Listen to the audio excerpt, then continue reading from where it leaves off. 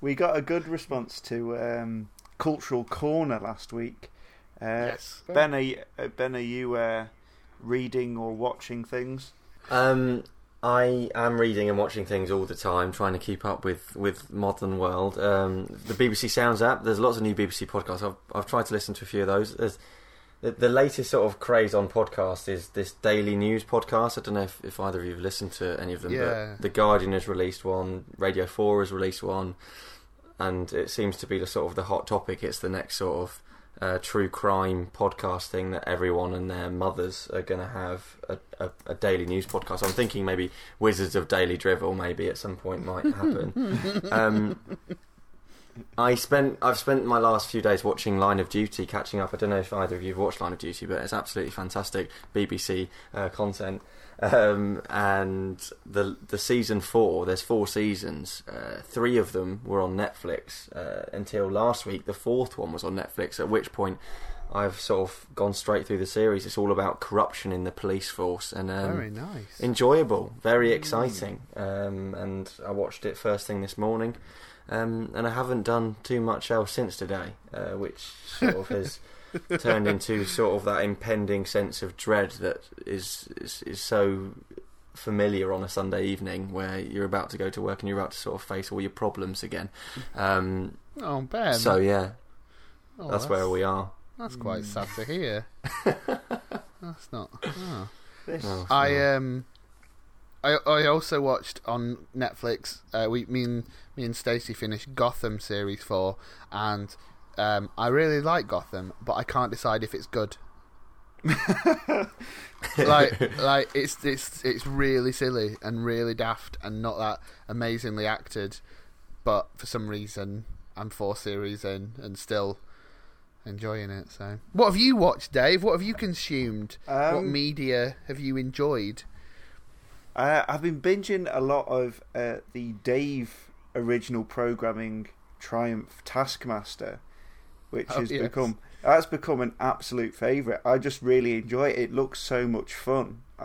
If I was a famous celebrity type, I think that's the show I'd want to do most, because it's just, they seem to have a laugh all the time. What show would you most want to do if you were a big celebrity type? Maybe we can sort it out. Oh. That's a great question. That is a really good question. Would you go on Question Time? Oh, fuck no. No. Okay. No. I mean, I'd probably want to do like Celebrity Pointless or something. Yeah, I was thinking.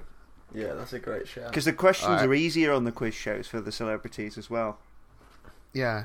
Yeah. Yeah, exactly. And the idea that I could perhaps beat Joe Pasquale or something is something that I'd like. So, I mean, it's not really much. It's like, what's your if you were a celebrity, what's your dream show? Celebrity Pointless, the celebrity version of a game show that you could potentially go on by not being a celebrity. We're not dreaming big, are we? I think a good one to go on would probably be Celebrity Gogglebox, because it's fucking easy to do, because all you have to do is sit there and watch television, and also you're only going to get onto the programme when you're being funny. Like, if you're just being boring, it just gets cut out. So that your best bits, and it looks like you're an absolute hilarious person, which obviously from listening to Wizards you'll know that I'm not that person. So I think that sort of tactical let's build my ego a bit, it's all about building the brand, editing. Yeah, build brand Ben Cartwright. I didn't know you felt this way, Ben. I'd be more generous in the edit if I knew you were just self-conscious like me out. Oh, Ben's worried he's not very funny. Okay, he's going to be in for 30 seconds, but they're going to be a belting 30 seconds. Maybe that's what the fans want. I mean, it's been a bit of a sort of depressing return for me on this podcast. I've talked about Sunday Dread and how the fact that I'm so desperately want people to think I'm funny that I should just be edited out until it's one joke or something. Right. I'd like to do Soccer Aid as well. I know we've already mentioned it in the 8-minute organic intro that we've done, but I'd like to do Soccer Aid, but I'd like to be like Kevin Bridges on it, where he comes on for 2 minutes and then goes off. Shall we do the actual show, lads? Yes. Okay, cool. Yes. I've just realised I hadn't planned an actual introduction, so I'm going to have to do a boring one. Okay. Let's just start now. Okay. Who needs an intro? Yes. Hello, listeners. Thank you for sticking with us. Welcome to the Wizards of Drivel podcast. I'm here. Ben's here. Hello. Good evening. Good morning. There we go. We're off to a solid start. Chris is here. Hello. Let's do some pods. Let's. Now, usually on the podcast, what we do is kind of talk about the most recent Stoke game and first of all, react to the result. Was it a good result for Stoke? Was it a bad result for Stoke? Who did we think played well? What were the kind of major incidents that we want to talk about and all the rest of it? But Stoke have given us so little to work with recently. It was another 0-0 at the City ground.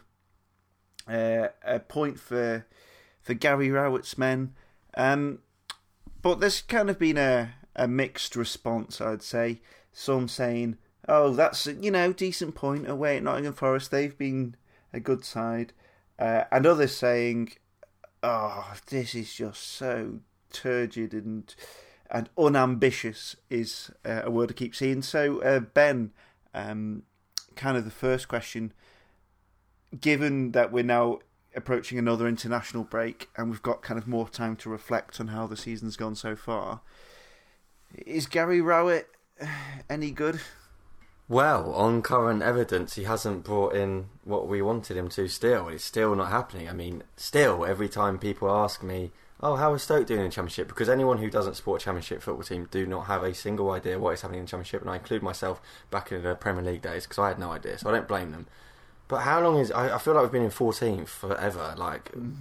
14th is the worst position. Someone asked me today who is not into football that much, what does 14th mean? Is it good? Is it bad? It's well, it's yeah, it is, basically. You are there in the league, but no one really thinks about you. You don't get on TV anymore. You don't get talked about on other podcasts. It's just, you're there. So, yeah, and I look at the team that we played yesterday, and it's still just incredible that it hasn't kicked on. We wanted it to start, and it still hasn't started. 2 0-0s on a bounce. It just sums it up. It sums up Stoke. It sums us where we are at the moment, that we just can't seem to do anything particularly well.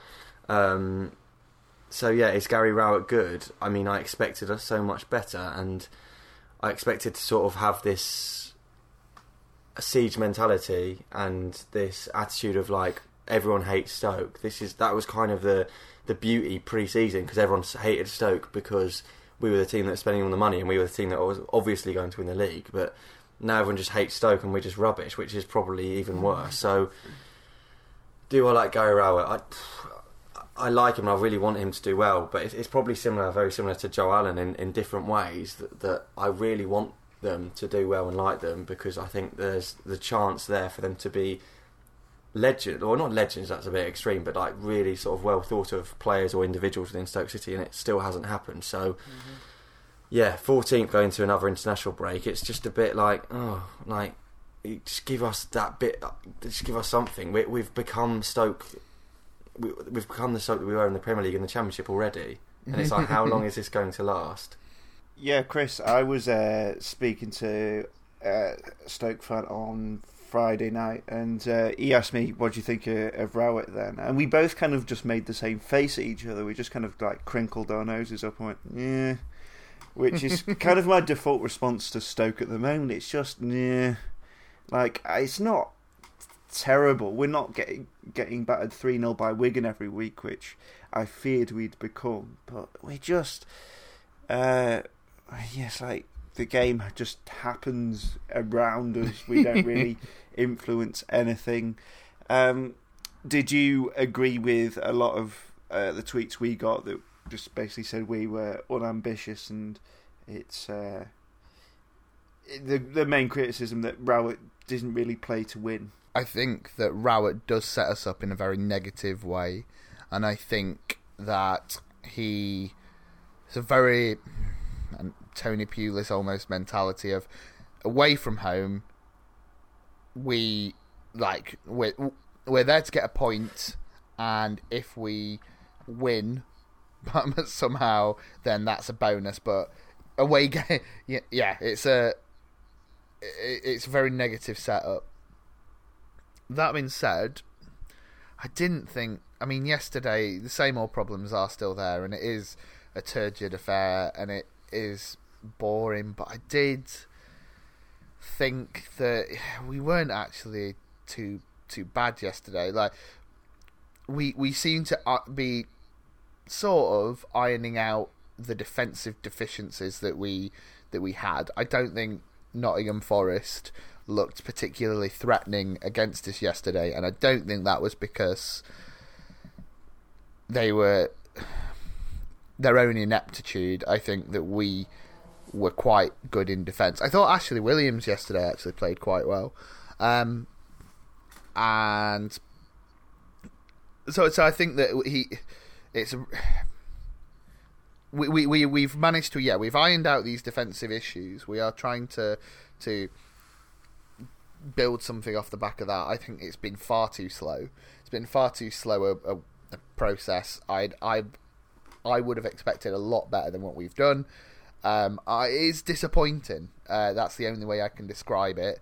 But when you ask me how do I feel about Gary Rowett, I'm not filled with vitriol. I'm also not filled with praise. He's our manager. I don't really feel any passion towards the guy. Yeah. He's just a bloke, isn't he? He's just a. That might be quite a callous way, but he's just a man. He wears trousers.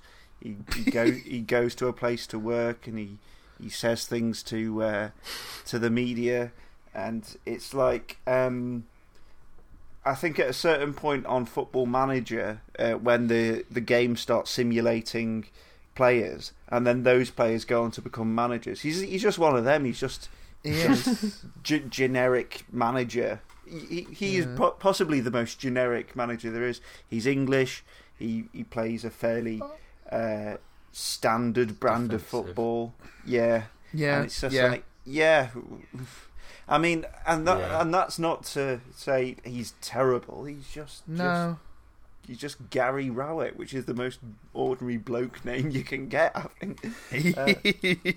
I don't think we're set up as a club at the moment, and whether this is Rowett or whether this is the players we brought in, Stoke isn't set up for a club that we can fall in love with. There are no real players that we can fall in love with that are playing anyway. The closest obviously we've got is still Bojan, but it's not playing. Like there's no player there that's like every fan will be like, that is the guy. That is. In 10 years' time, there's no Peter Thorne, there's no sort of Fuller, there's no one there that can be like, this is our guy. Whatever's going on, we might be shit, we might be losing, we might be playing turgid football, that guy we can fall in love with. There's nothing like that, and maybe that's Rowett's fault because he's not going to risk playing a Bojan or something like that, and maybe it's the hierarchy's fault that we've talked about many times before because they don't sign the right players. I don't know, but Stoke City in so many different ways is just a club at the moment that it's difficult to fall in love with. I think maybe that's harsh. Yeah, there's no players there that will get you out of your seat. And related to that, obviously, when we signed Ince and Afobe and McLean, people were like, "Yeah, this is a very strong kind of forward three we've got here. This seems quite exciting." But a lot of criticism for Afobe recently. Is it his lack of service? Is it the fact that he's not actually performing very well? I suspect it's a bit of both. Chris, what do you make to our just general malaise in front of goal? Yeah, I think you're right. It is completely a bit of both. I think that we touched on it last week. I don't think that we are playing to Phobe's strengths at all. We're playing him up like a target man. We aren't getting anyone in and around him to support him. And he's having to do a lot of work on his own, and he's not really suited for that. Equally, I don't think he's been overly impressive, but then we're asking him to do something that he can't do. I think the issue is that perhaps he's more one-dimensional than we thought when we got him. He needs that support, and we kind of need a player to do a little bit more and show a little bit more, I don't know, creativity. Someone who's going to almost fashion their own chances, and I don't think that's going to happen with him. But then we're not helping him out anyway by producing opportunities for him to put away. It just puts in my mind the thing that Rowett said when we were linked with Vidra, that it's like, oh, we're not signing Vidra because he scored all our goals. It's like, we're not scoring any goals at the moment, so why did we not sign someone that scored all the goals for you, or at least are trying to play in that way where a number 10 is scoring goals? Because at the moment no one is. I still find that comment bizarre. I found it bizarre when he said it, and still do.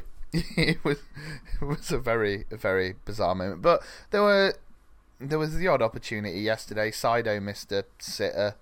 And funnily enough, I think that Saido again played relatively well. I think he actually adds something to the team whilst it isn't necessarily goals. I think he creates space, and he's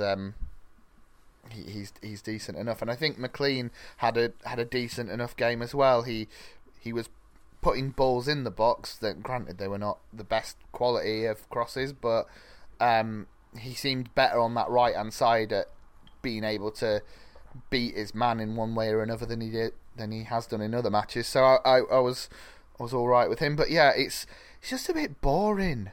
That is it. It's just dull at the moment. It's dull, and whilst it's functional, we're getting points, and I'm glad we are being defensively sound at a minimum. It's not exactly anything exciting, is it? And you're right, Ben. Like, there's just where are the heroes? Where's anything to be like? Yeah, everything's a bit boring, a bit dull. But man, we've got whoever. Where is that? To play devil's advocate for a moment, I was just scrolling through our results there, and obviously the binariness, if that's a word, it is now, of our last few games kind of, massively sticks out. 0-1, 0-1, 1-1, 0-1, 0-0, 0-0. And it's like, geez, this is really tough going. But you could, if you were defending Gary Rowett, you'd say, look at our last 4 away games. Nottingham Forest, Bristol City, Sheffield United and Norwich, all good sides. Yeah. All really tough places to go. And we've come out of those with 8 points out of a possible 12. That's really good going. And you can kind of make the case that if we sort the home form out, then we become a proper side. But the problem is our last few home games have been 0-0 against Middlesbrough, a 1-0 defeat to Birmingham, but a 2-0 home win over Bolton, which we'd kind of hoped that would be the template for our home performances. And obviously Middlesbrough are going to come in shithouse here. It's just those games like Birmingham at home, like why have we lost that? Why can't we win those games? We've got Steve McLaren's QPR after the international break, and they're a decent side, but if we have anything about us, we need to be approaching that game as one to win, not one to grind pat ourselves on the back. Oh, we got a 0-0 against an informed side, because the way it's been this season, we patted ourselves on the back for drawing with Brentford because we thought, and we knew that Brentford were a very efficient side. They'd done very well last season. They had some good players, but as the season's turned out, they've not done super well. We patted ourselves on the back for getting a point against Preston, and we thought, well, Preston will be all right this season. They'll be up towards the playoffs, but they're actually down towards the bottom of the table, so it's not as good a point in retrospect. So we can't just kind of give undue credit to the opposition due to the form they're in at the time. We need to kind of say that we need more home wins, and at the moment we're not getting them, and we don't look like getting them because we're playing this kind of nothingy football. I mean, starting McLean and Juve yesterday got a few people riled up for its negativity, and they have a point. It's not something that say you're in the concourse with your beer at 2 p.m. that you think, oh, brilliant, I'm buzzing to see McLean and Juve. I mean, come on. it's not going to make you drink your beer any quicker, is it? So, but it's all well and good us complaining about the binary results, Ben. But are goals overrated? You wanted us to ask: does football need goals to be good? Yeah, well, I was just watching Premier League football earlier. I was watching the Everton-Chelsea game, and at times it got quite exciting. But when someone walked into the room I was watching the football, and they were like, "Is it a good game?" And I was like, "No, there's no goals." But then you think, is that true? Do you need goals for it to be a good game? And I mean, I don't know the answer to that question, but. Obviously, when a goal goes in, it's exciting. But why is it that you need a goal to get excited in football? It seems that, like, especially when you're a Stoke fan, goals don't come easy. So do we need to sort of hang our coat on a goal for it to be a good game? I don't know. Maybe we do. Maybe a 0-0 is just as exciting as a 3-3. Now we're kind of veering into the American who doesn't like soccer fan territory of who wants a 0-0 tie when you can have added time multi-ball and make the goals bigger because we want to see goals all the time. I mean, goals are the point of the game, so I suppose it's like anything. You want to see at least one. There is the rare event of a good 0-0. There's I'll often have this kind of conversation walking away from a 0-0. Say that was all right for a 0-0 that game. Usually that's games where it's kind of evenly spread the play, and it's because if we've missed load of chances in 0-0, it's like just annoyance, and if we've clung on for a 0-0, you'll probably think it was a terrible game. Chris, where do you stand on the whole goals issue? Well, it's difficult to say that goals are overrated, isn't it? Because, as you say, that is the narrative point, and many goals in a game mean many things, somewhat. But I think it's not the question. The question one needs to ask is not can a game exist without goals and still be interesting? It's can there be threats of goals and a game not be interesting, or can there be a game where no one has a shot and it still be interesting? The answer to that is no. Well, it depends entirely, Ben, doesn't it? It depends if someone throws a shoe at someone. It depends if the mascots get involved.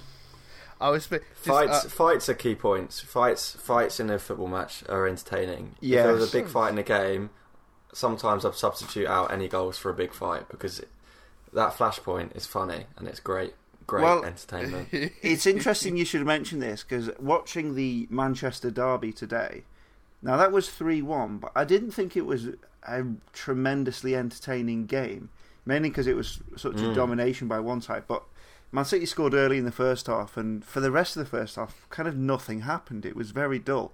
But the one moment that did stand out to me was a player got penalised for taking a free kick, but the free kick didn't leave his own box, and he had to retake it.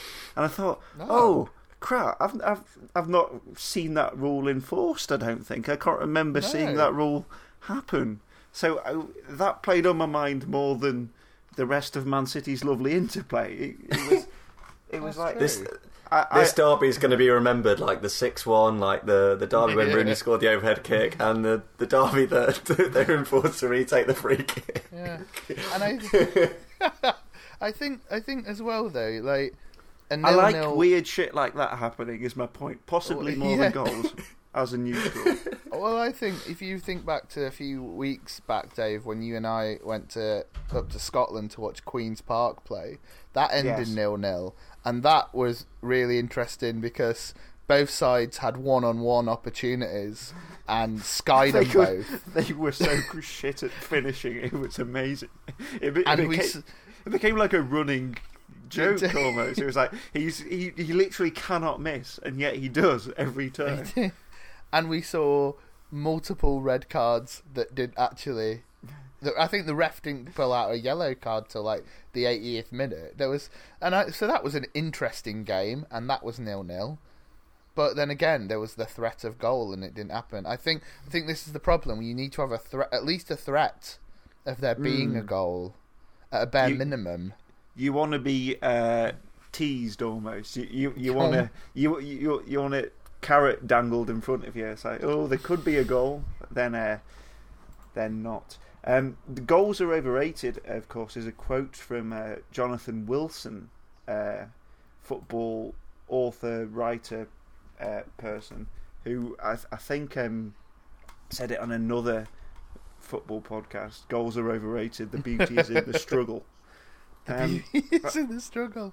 Yeah, I would much rather watch games with fights, games where a outfield player has to go in goal, or games where a goalkeeper has to go out of net, maybe to go up for a corner.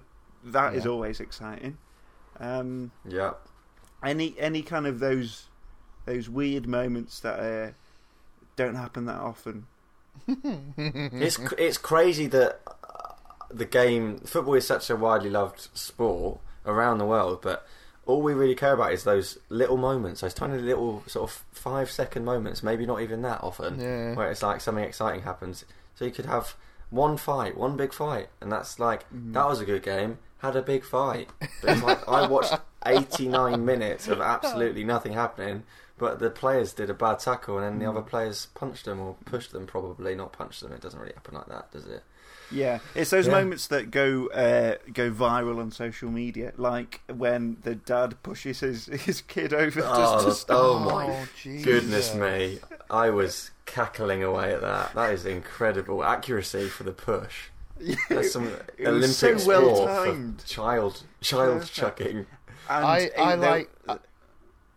going to say I like how there's the follow-up, and they just, like, it goes back to him. They score the goal anyway, and he, like, throws his arms in the air. Yeah. Like, oh, for God's sake. Did it for nothing. I can't do it all. I'd like to be in the car journey back from that football match with the dad and son. It's like, what was the conversation? What do they say to each other? Was the dad annoyed at him? Was the son annoyed at the dad? Because the son was talking to the dad. I want to know what they were talking about.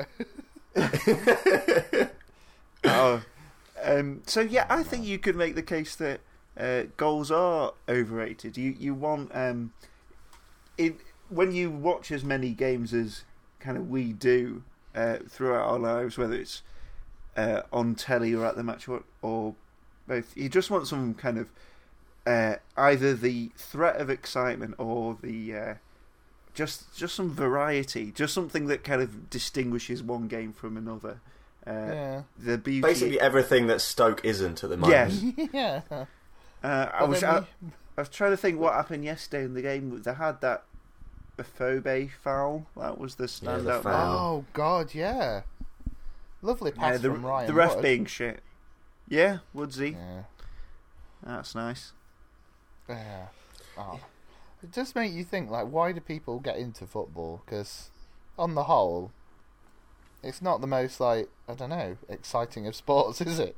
Like, it is, but it's only really exciting in Vines. Exactly. And Vine doesn't even exist anymore. They got rid of that.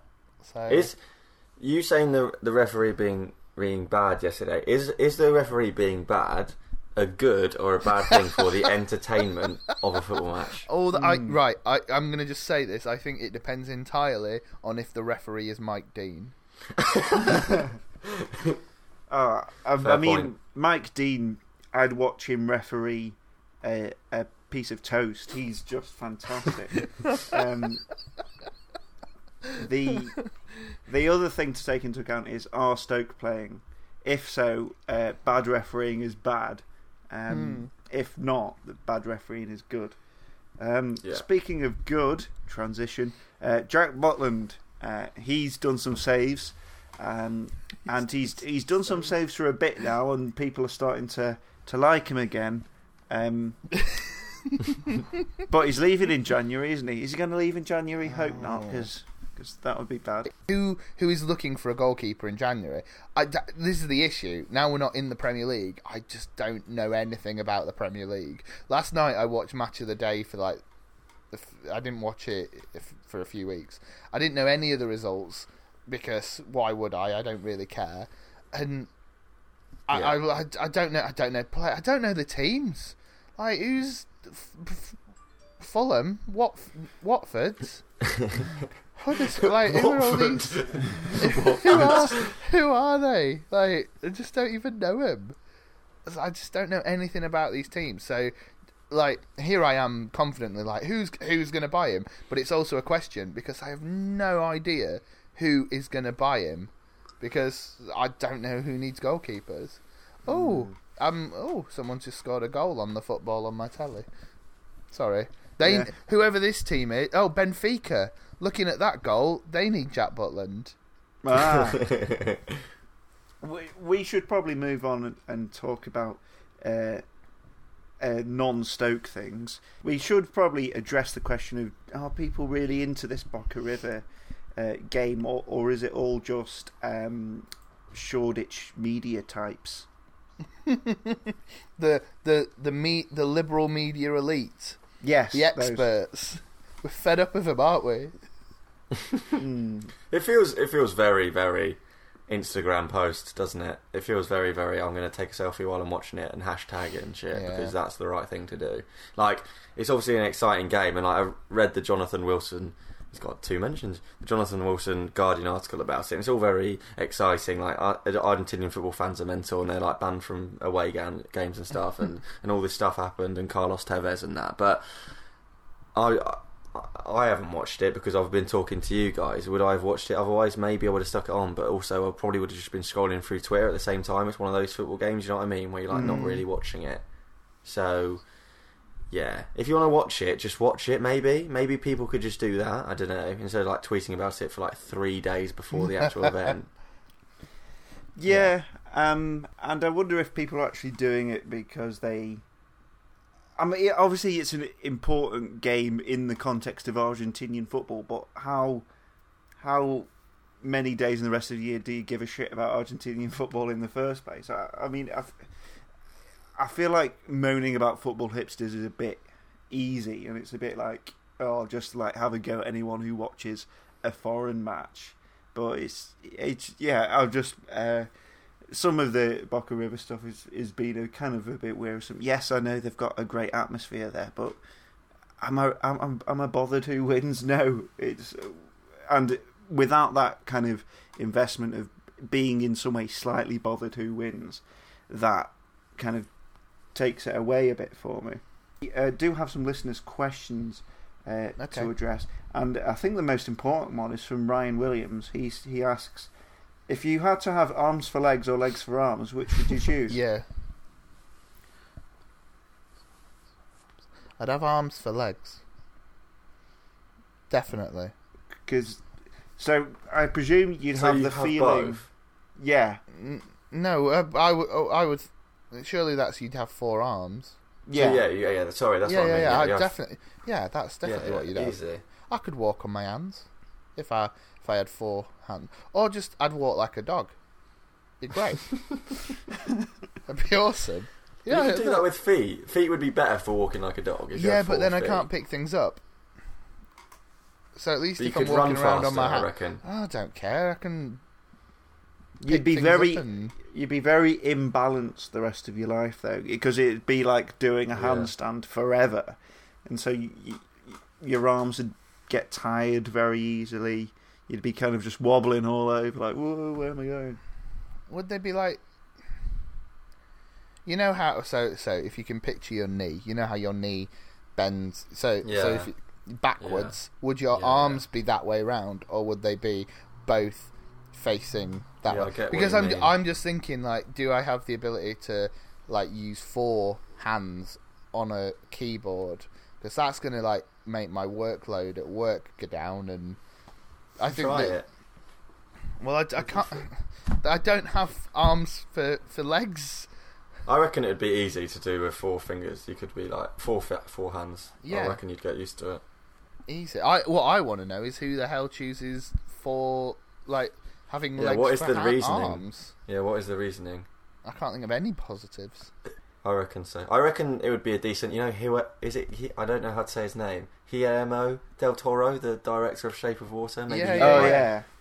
He could do a film where someone has grown up with 4 feet instead of arms, 4 like legs, and see how they got on, and then they're like playing football, and then someone falls in love with them.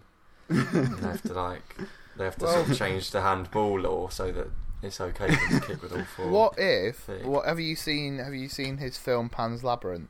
Yes. Yeah. Awesome film, and they've got that pale man in it who's terrifying, who's got eyes in his hands. He looks like John Joe Shelby. He does, but how? I thought it was John Joe Shelby. How does that work in football? If your eyes are in your hands, he's like holding them up near his head, trying to. I'm showing you for. Why does it for the listeners? I am trying to show you what I mean. So he's got his hands on his head like he does in the film, and he goes to head a ball, and it's like, oh shit, I've touched my hand. But he's like, no, it's just my eye. It's just my eye holes. It's just my eye holes. The bizarre thing about the Pan's Labyrinth monster is, why does he need to put his eyes up where they should be in the first place? They're on hands. You can move them about. You can literally look from any angle. You're not restricted by sticking them in your head anymore. It's kind of ruined the film. It changes. That bit just was not believable at all. Just not believable. It changes the meaning of keep your eye on the ball as well, because he'll be like, oh, there you go. Nah, it's handball, mate. Stop putting your actual eye on the ball. But if you remember that bit in the film, cultural corner coming back again. I'm so glad we're doing this. So you think that bit in the film, he's got a massive fuck off table full of food, and it's like, oh, gluttonous. But if he's like eating things with a knife and fork, and he's holding his hands, like, he's basically shutting his eyes while he's trying to cut things up. With his food. You know, when you go outside on a cold day and you want to rub your hands together to keep them warm, would he blind himself? This monster's having a real shit time. No wonder he's in such a bad mood, to be honest. 'Cause he's got fucking eyes in his hands. I know. That's no way to live. Someone high fives him. No, eye gone. And then he can never wear gloves again, ever. So in answer to your question, Ryan, we wouldn't want to be the monster from Pan's Labyrinth. That's for sure. I love the fact that he can't wear gloves. So if he was in a football situation, lots of football fans would like him because he'd never wear gloves. He'd never wear gloves. Yeah, he'd be like, he's made a decent stuff. This lad, I fucking love him. Pale man would show passion. That's what he would do. It's John Joe Shelby. It is. Is that why his vision's so good? Because he can just see eyes all over the shop. That's what you don't realise about John Joe Shelby. He actually does have eyes in his hands, and the ones that look like he's on his head, he's just painted them on. They're not real. Wow. I think we've... Is there any more listener questions? None as good as that. The others were about like Stoke and football and stuff, so I didn't want to... We spent like 15 minutes of what is a 55-minute podcast talking about Stoke. Yeah, I'll probably edit this down. I don't know. Edit the Stoke bits out? Should we just completely shatter the illusion of this being a Stoke podcast? we can be a podcast which is a few mates talking about things that come into their heads, which is about 95% of podcasts, and they're always perfectly listenable, aren't they? Yes. So I think that will be that then. Plug time. If you have subscribed to Wizards, you have got an episode that I actually put some effort into in your feed. We've done a documentary series as promised, and I had a great time doing it because the people I spoke to were absolutely fantastic.